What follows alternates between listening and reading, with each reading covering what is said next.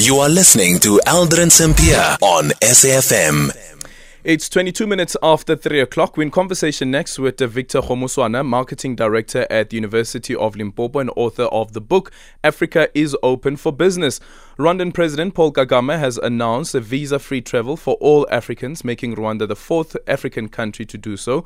We understand that the move is aimed at capitalizing on Africa's growing tourism market, driven by the continent's growing middle class. Rwanda now joins the Seychelles, the Gambia, as well as Benin, the only African countries that provide visa-free entry for all African citizens. Victor Kgomoeswana now joining us on the line. Victor, good afternoon. Thank you so much for making time for us.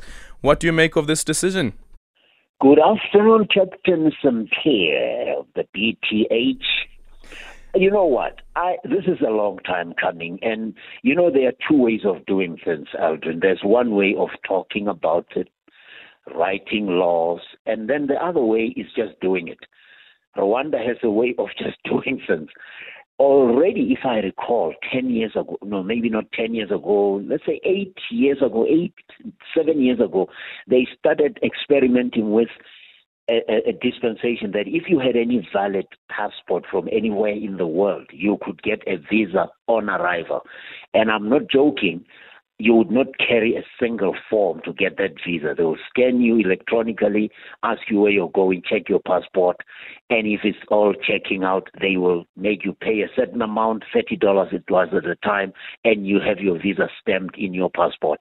Now they've taken it a step further and said, why do we need to prioritize collecting $30 from Aldrin Sampear if he can go into the country for free and go to Musanze to see gorillas and pay $1,500, and then we can recover whatever money we forfeited. And even if it's just that. Secondly, Aldrin, they are showing you how confident they are of their law enforcement. Because if you let everybody come into your country visa-free, it means you know that you will capture them accurately and you'll be able to track them, their movements, and know what they're doing all throughout their stay in your country. But this is how tourism is. Rwanda is a tourist economy. Its industry exceeded $500 million about 5, 6, 7 years ago, which is why you see them advertise on that Visit Rwanda on the Arsenal jersey. They are playing for high stakes. They are gunning for high-end users of the tourist products, and they are getting it right. But lastly, this is African Continental Free Trade Area at its best, because if you allow the movement of people, you are bringing all the trade into your country.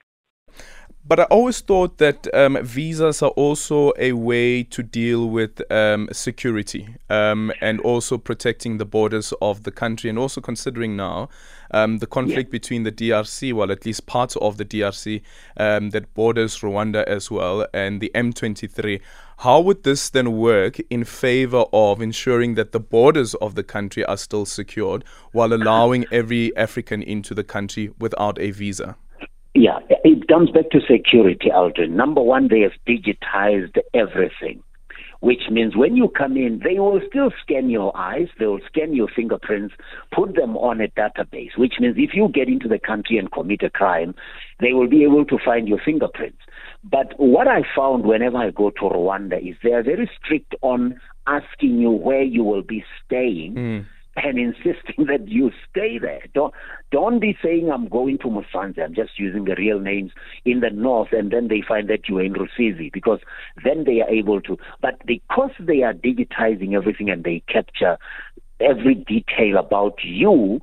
But also one thing we don't talk about in South Africa is that, you know, in the 80s, Aldrin, we had things called street committees or self-defense units, which made it very possible for people in townships where they were being attacked to be able to protect themselves. Rwanda still has that kind of a block system. Every block in Rwanda, what they call a mudugudu, what we call a ward in South Africa, has a president. That president is elected. So when you get into the ward, they will know that there is a guy called Aldrin who came in and doesn't belong here, but he's visiting Themba Dlamini. So he is okay. As long as you stay on course, you'll be fine. But bear in mind that after sunset in Rwanda, there are police patrolling the streets. There are soldiers everywhere. Nobody's going to mug anybody. They are using that security, which is what every traveler wants, to make sure that they can safeguard themselves. They are big on law enforcement, Aldrin. I'm talking about crossing the street at the right spot. I'm talking about not littering. Now, if they are going to nail you for littering, imagine what they will do for you if you steal or attack somebody. Mm-hmm. Also, what I'm noticing is that various other countries on the continent, sovereign states, of course, taking their own decisions around how to deal with the free movement of people, and it's not like in a almost like the group approach that was envisaged in the African Union's Agenda 2063 with an African passport. For instance, now you have Botswana as well as Namibia that have come up with no passport requirements between its citizens traveling between the two countries. Now you have Rwanda that has made this announcement. I understand that William Ruto has said by the end of December as well, we could see the same in Kenya, where they would be no visa requirement. What does this mean then for the holistic approach for the free movement of people on the continent?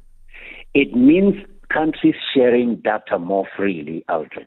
Whatever data you have about people who travel to your country, share it with people in your regional economic bloc, and then share it with the African Union and other countries, because it's about security. But also, it means that Rwanda and Kenya and these countries that are talking about a unilateral approach have understood the meaning of African Continental Free Trade Area. If we want to remove duties and all kinds of restrictions at our borders to make sure the movement of goods and services can be free and smooth, then we should lead by example. The one passport for Africa will work only when countries have developed that ability to share information. Movement of goods and people is about sharing information, so that when they say this is a South African passport, they have a way of verifying it, that Aldrin is really traveling on a legitimate South African transport. That means Rwanda and South Africa sharing information and being able to verify and cross-check one another. That's going to lead this holistic approach, but it's going to do it in incremental stages rather than waiting for all 55 states to come on board, because then that will never happen. Do you see South Africa doing anything like that anytime soon? South Africa, maybe because of the pressure it is under of influx of all kinds of illegal immigrants, might struggle, because we already have that difficulty. Until we have sorted out our law enforcement inside the country, Aldrin, and until we have sorted out our law enforcement and controls at the borders, I don't see this happening, and I wouldn't advise for it to happen, because it would be too risky then. Thank you so much for your time. Victor Kgomoeswana, Marketing Director at the University of Limpopo and author of the book, Africa is Open for Business.